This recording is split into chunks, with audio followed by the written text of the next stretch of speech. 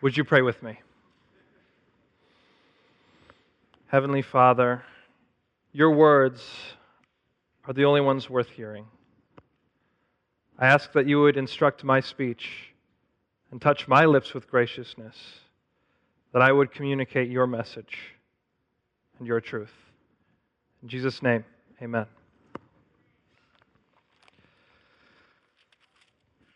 This passage is a long one. It's the entire chapter, Exodus 32. It's on pages 72 in your Bible, 72 and 73. Exodus 32.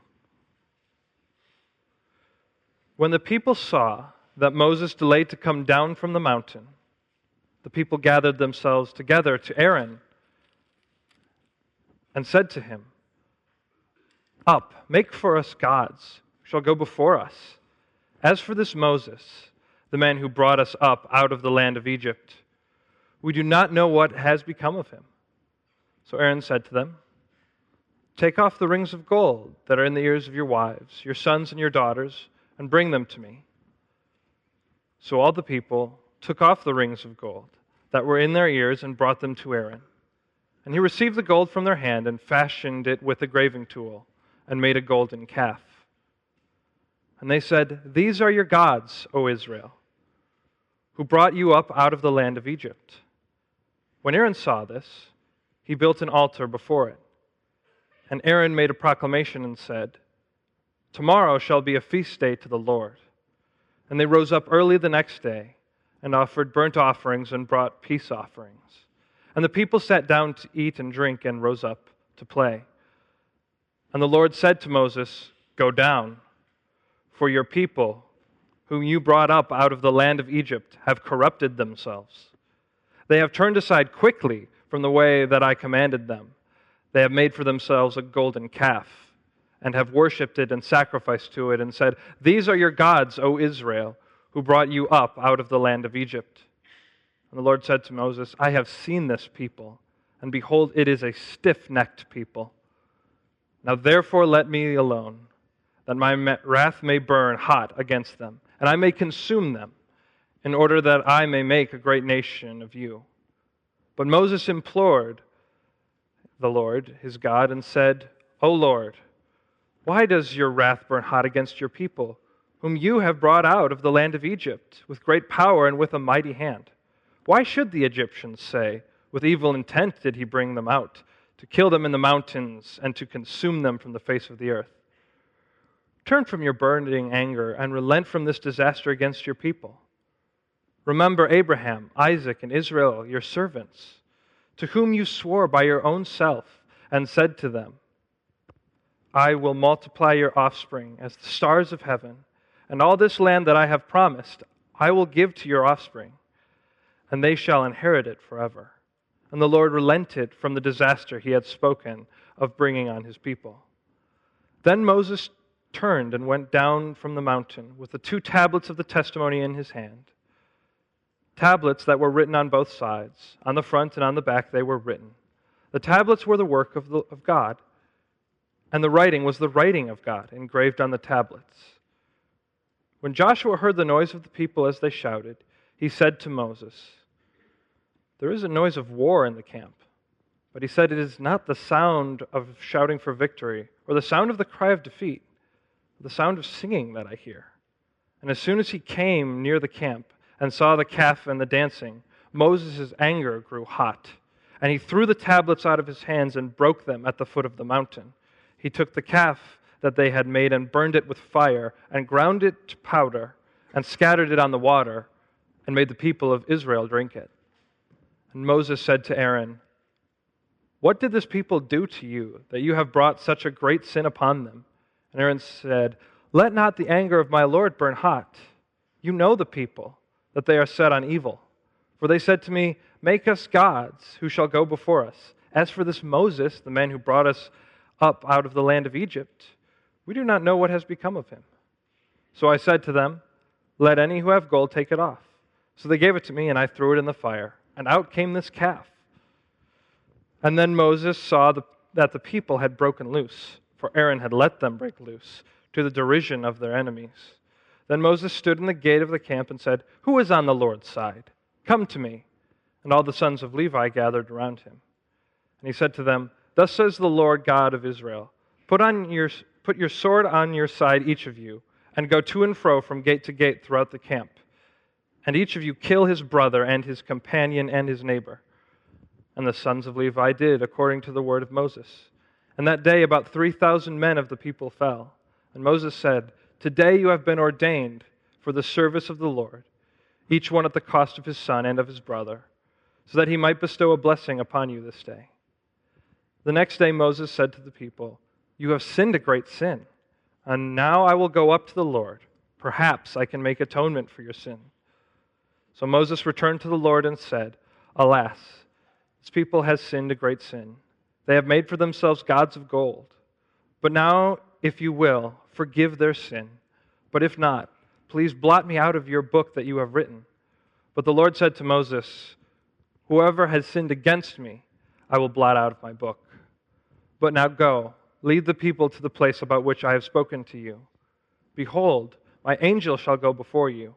Nevertheless, in the day when I visit, I will visit their sin upon them." Then the Lord sent a plague upon the people, because they had made the calf, the one Aaron had made. It's a long passage. When we read the Old Testament, it's often tempting to take the perspective of the Pharisees. You look at Israel, and you wonder, what on earth prompted them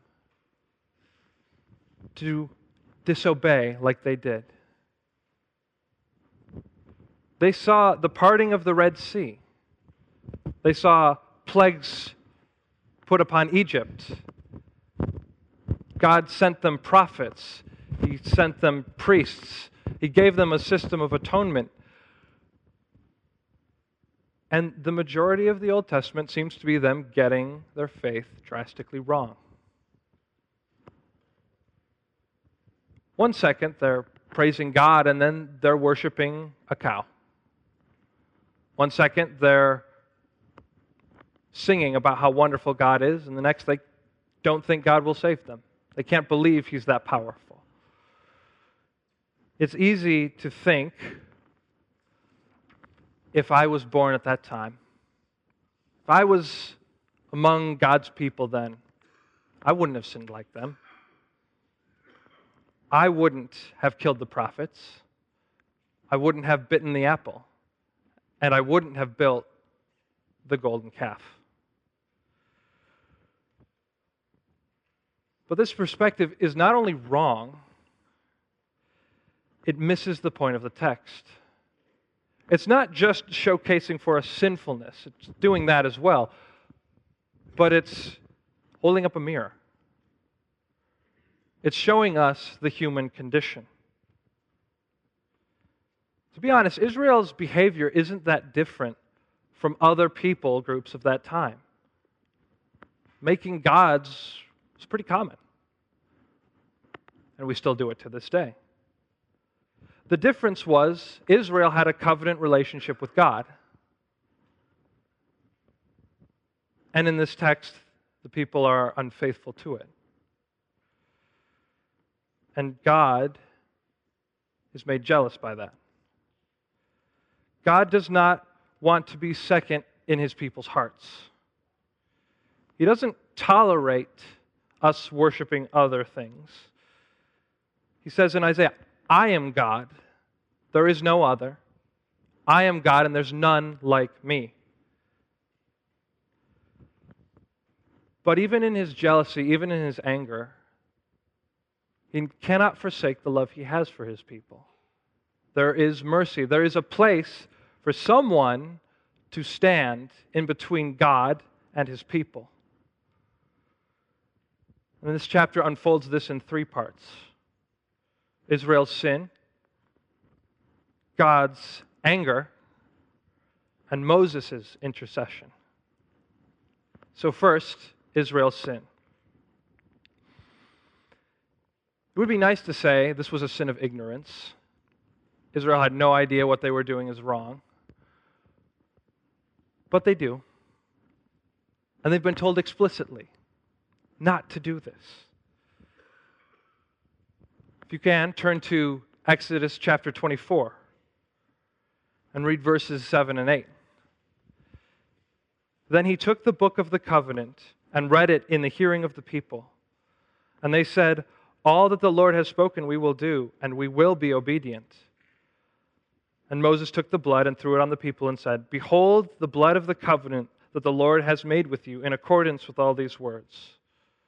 This book of the covenant includes the Ten Commandments, which says, don't make graven images. And it even includes, in the next line, I'm a jealous God. Don't do this. I will get very angry.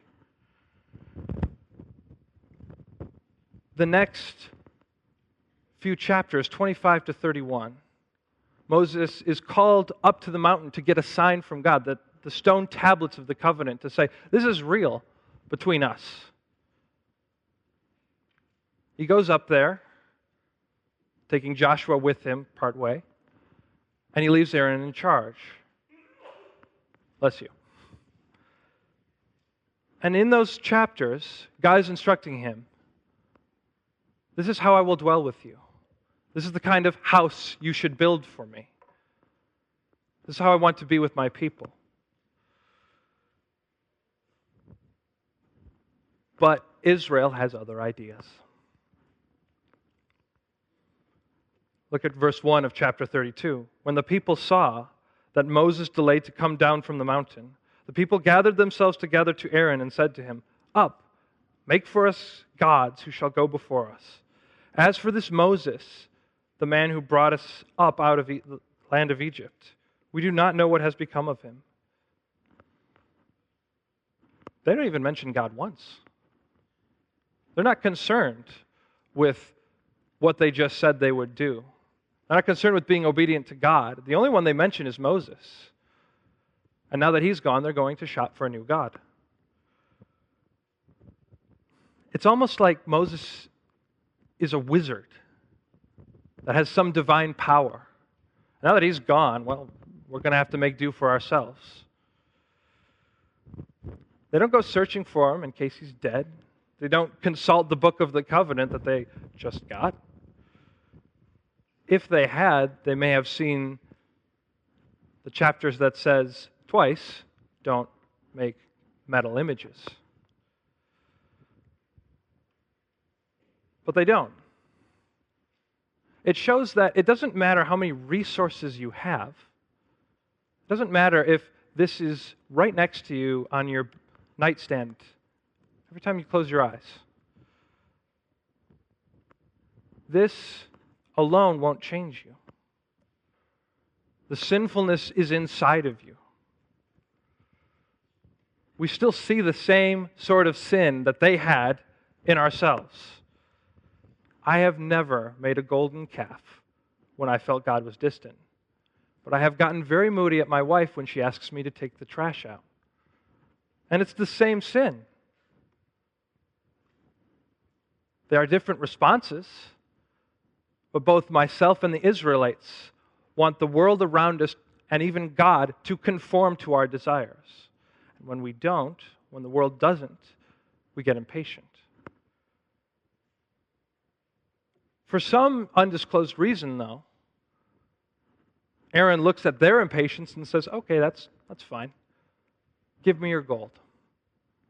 He makes it into a calf. And the Israelites say, these are your gods, O Israel, who brought you out of the land of Egypt. Israel has taken creation and formed it into a creature and are bowing down before it. The image of God is worshiping the image of a cow. It's completely backwards. And then Aaron takes it a step further. When he sees the people praising the cow and saying these things, he goes and builds an altar in front of it. And then he says, tomorrow is a feast day to Yahweh. He uses God's proper name. So Israel has broken their covenant by breaking the first 3 of the 10 Commandments. They have made themselves gods. They have made a graven image. and they have used the Lord's name in vain.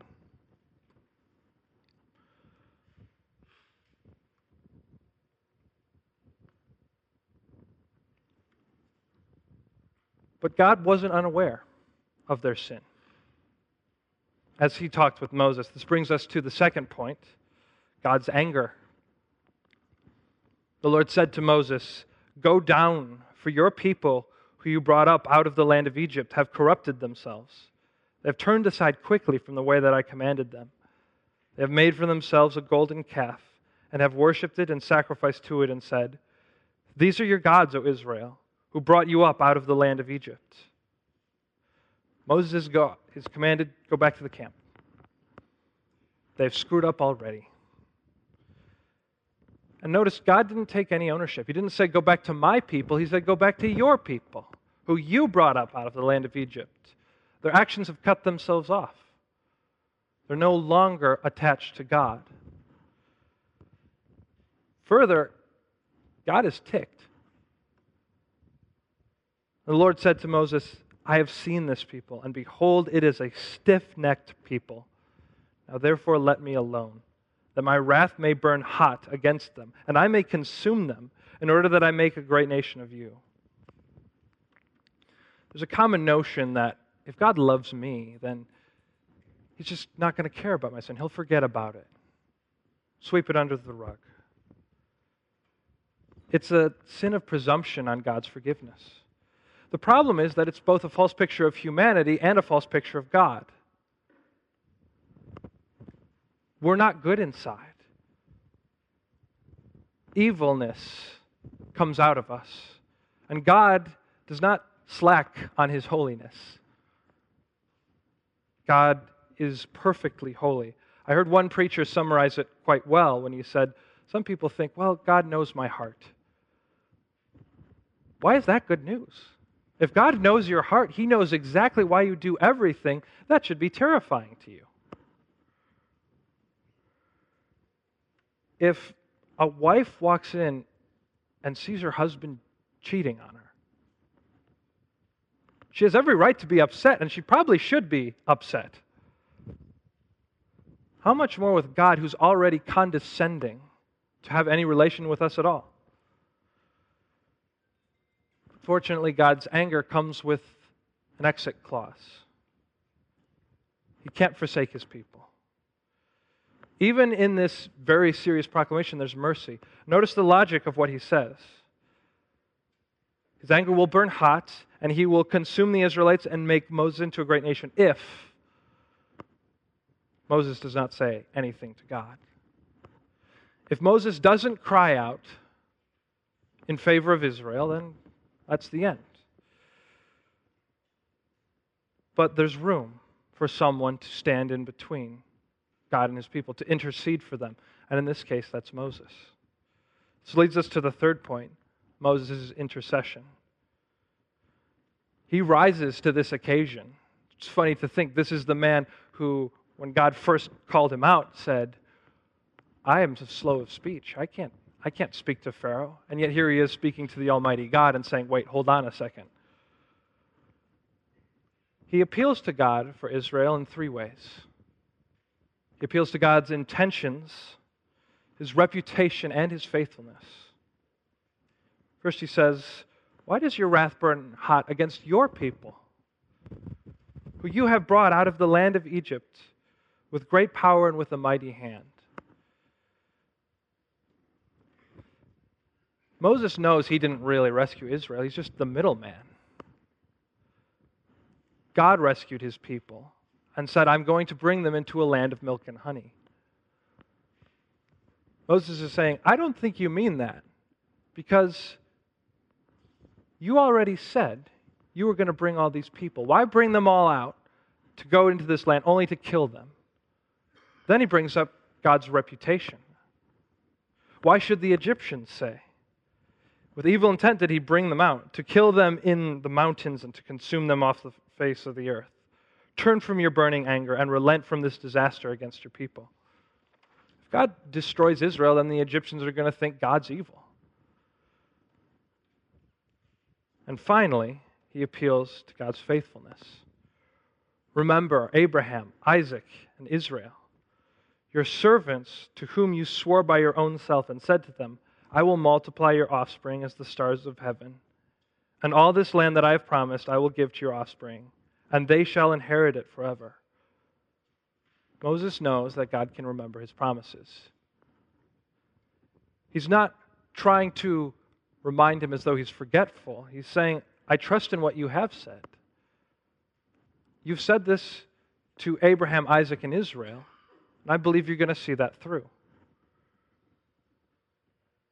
He's not reminding a forgetful God, but he's trusting in a faithful one.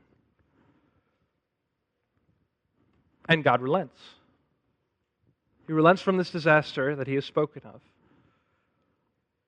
Now, this doesn't mean God changed his mind.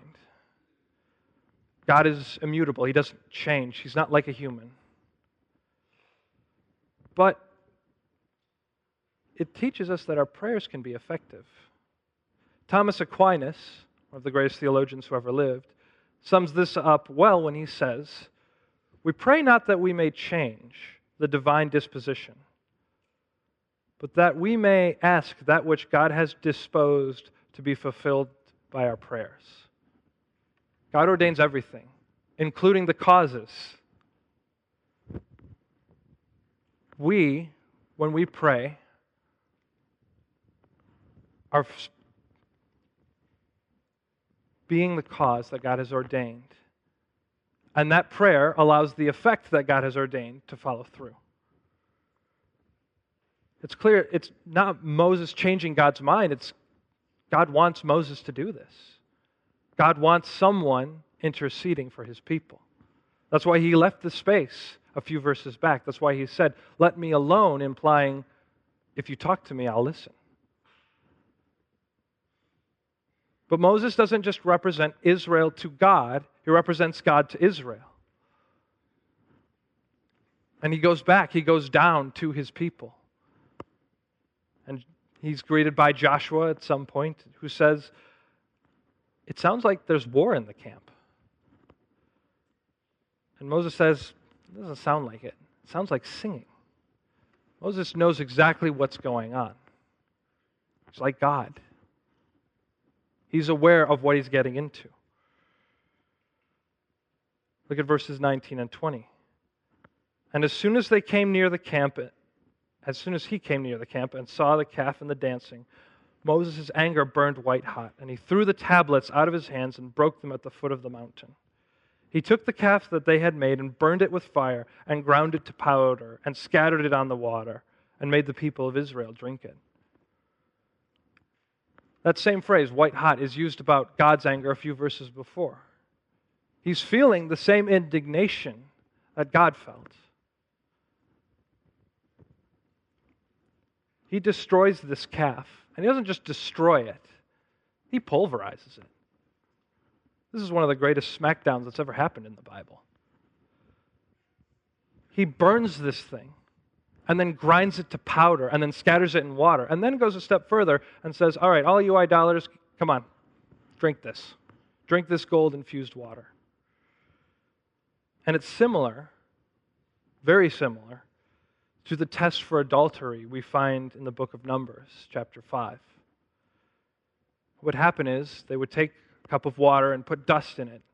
And if a husband thought his wife had committed adultery, bring her to the temple, and they would say, all right, drink this.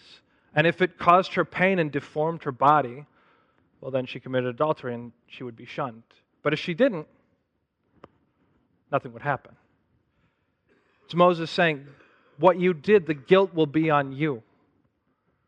You've broken your covenant relationship with God in the same way that an adulterous spouse is breaking their covenant relationship.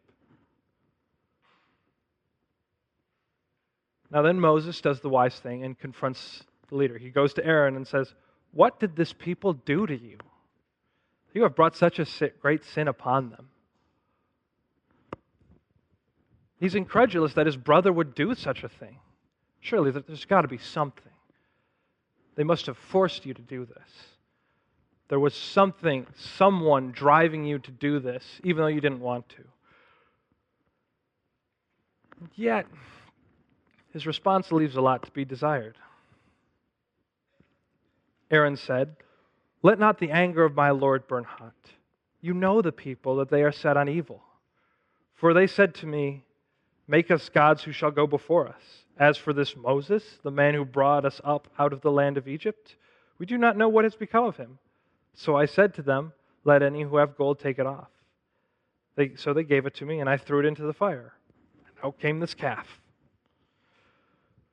To be fair, it could be that coercion was used.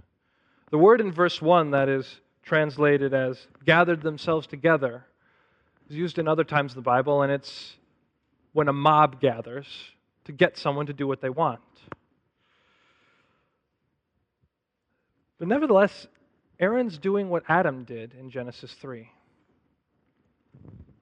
It's not my fault. It's his fault. It's her fault. It's their fault. Israel is the evil one. I'm just here. His explanation also conveniently misses a couple things. How he used a tool to shape it into the golden calf. Instead, it just magically appears.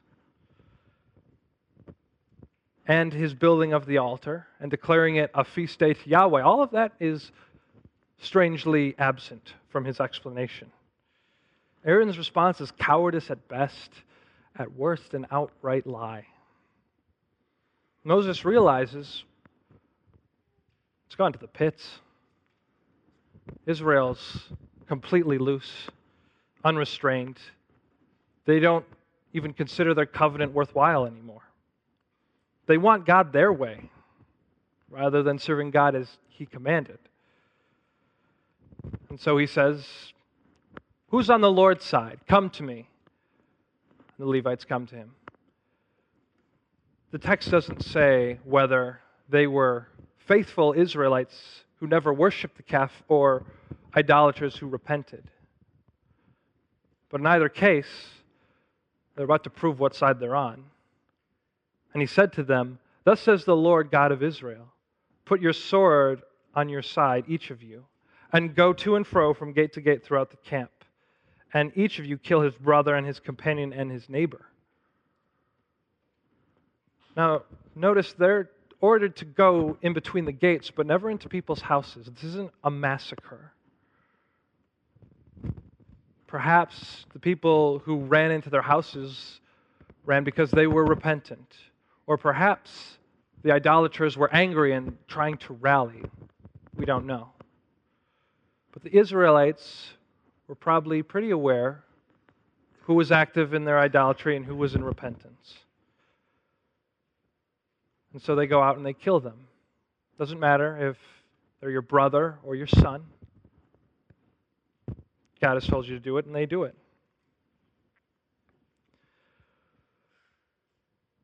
That is probably the most painful thing that someone has had to do for God. Christ aside. To have to kill someone's family.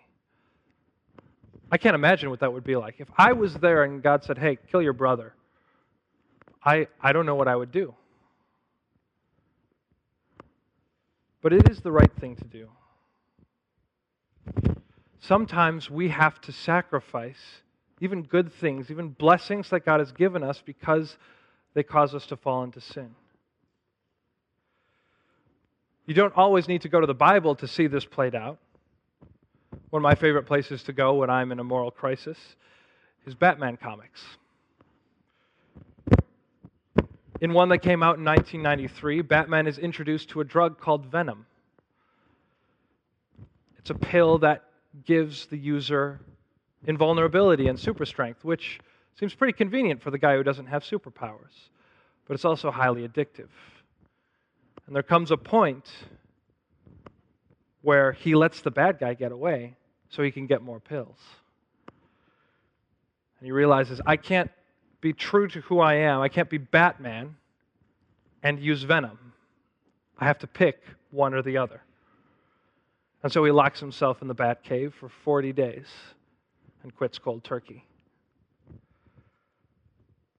This is a signature sign of a Christian. I'm not saying Batman's a Christian, I don't know. But fighting against sin and beating our flesh into submission, that's a telltale sign of being one of God's people. So if there is something pushing you away from God, if there's something in between you and God, and saying this is more important, then flee from it. Run as fast as you can. The Levites do this to its bitter end. And that's why Moses can say to them, "Today you've been ordained for the service of the Lord, each one at the cost of his son and of his brother, so that he might bestow a blessing on you this day." But it's still not enough. Even after the destruction of the idol and the Levites clearing out the idolaters, Israel is still in a bad place with God. I wonder if Moses was even able to get any sleep that night, or if he was thinking, what's God going to do? Will the disaster come now? The next day, the text says, Moses says, "You have sinned a great sin. Now I will go up to the Lord. Perhaps I can make atonement for your sin." Then he says to the Lord, "Alas, this people have sinned a great sin. They have made for themselves gods of gold. But now, if you will, forgive their sin. But if not, blot me out of the book that you have written." It's important to notice that he's not saying, "Send me to hell that these people might be saved." It's not quite as developed as that. He's saying, if you disinherit your people, then disinherit me too. I don't want to remain alive while these people are killed. But that offer doesn't satisfy God's divine justice. He says, "Whoever has sinned against me, I will blot out of my book. But now go, lead the people to the place about which I have spoken to you. Behold, my angel shall go before you. Nevertheless, the day when I visit, I will visit their sin upon them." Moses' mediation is a partial success. He gets God to relent from a disaster that he spoke of, and he gets the people back on track. And God is still their God. He doesn't leave and abandon them and go find another people group. But the problem is, Moses can't make atonement for their sins. The ones who have sinned against God are still to be killed by this plague. There's a need for a greater Redeemer. There's a need for someone who can correct the balance and satisfy divine justice. So, after this lengthy exposition, I want to give 3 points of application. First, God's jealous. This might seem like a no-brainer. I've just said it about 4 times. But it's the most important application. I've been happily married for 8 months yesterday, so I'm a seasoned veteran.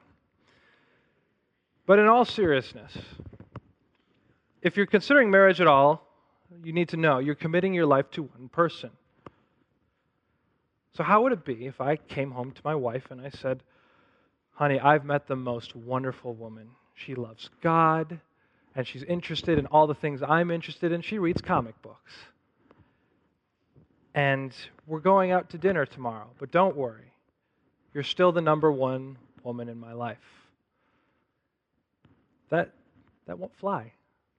She's not the number one woman in my life. She's the only woman in my life. That's what it's like with God. We're not supposed to be, "Well, God, you can have my church life on Sunday and whenever I'm in public, but in private it's going to be you and porn, or you and drugs, or you and my family, you and my career." It's only God. It's why Jesus says, "If anyone comes to me and does not hate his own father and mother and wife and children and brothers and sisters, yes, even his own life, he cannot be my disciple." He's not saying you need to hate your family. It's pretty clear in the Bible that we're supposed to love others, even our enemies. What he's saying is, I am the top priority. If anything comes before me, if anything is more important to you than me, you're not one of my people. Second point of application is our utter need for Jesus. It doesn't take much to realize we're not that different from the Israelites. Our hearts are idol factories. We might not make golden calves, but we can say similar things.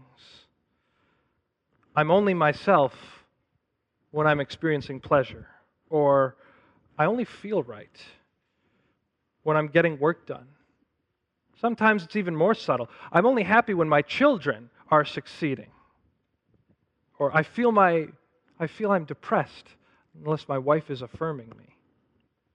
It's not that any of these desires are bad. But if they are the most important thing in your life, they're not going to satisfy you, and God is going to be upset. The Israelites played this out perfectly. God promises His presence, favor, and they say, no, I'm sorry, you're taking too long. We're going to do it our way. If the Israelites didn't have Moses, the Old Testament would be a lot shorter. But our meteor has to be better because Moses couldn't make that atonement. He's still human. He still has to plead for his own sins, let alone for the sins of other people.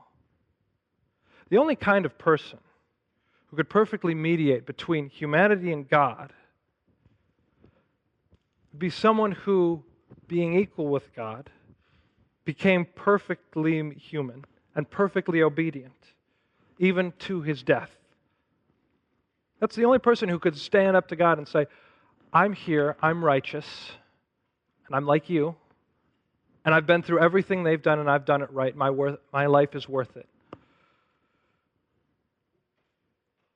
Fortunately, we have someone who fits that exact position, God's very own Son. That Son became the human Jesus and lived without sin and took the punishment that we deserved and died in our place. And now He's been raised from the dead and is our advocate, our intercessor at the right hand of the Father. He's not saying ignore their sin. He's saying, yes, but my work is sufficient. No. It doesn't mean that we're suddenly A-okay and free to sin. That's my third point of application. God is still jealous of His people. And sin is incompatible with them. If we understand the tragedy of sin in our lives, we understand the free gift of salvation through Jesus Christ, we won't cheapen that relationship by just going out and sinning. Doesn't mean you'll be perfect. Of course not. No one's perfect. We still are corrupt inside. But it means when you find yourself in those places, you'll change. You'll make the effort. You'll fight.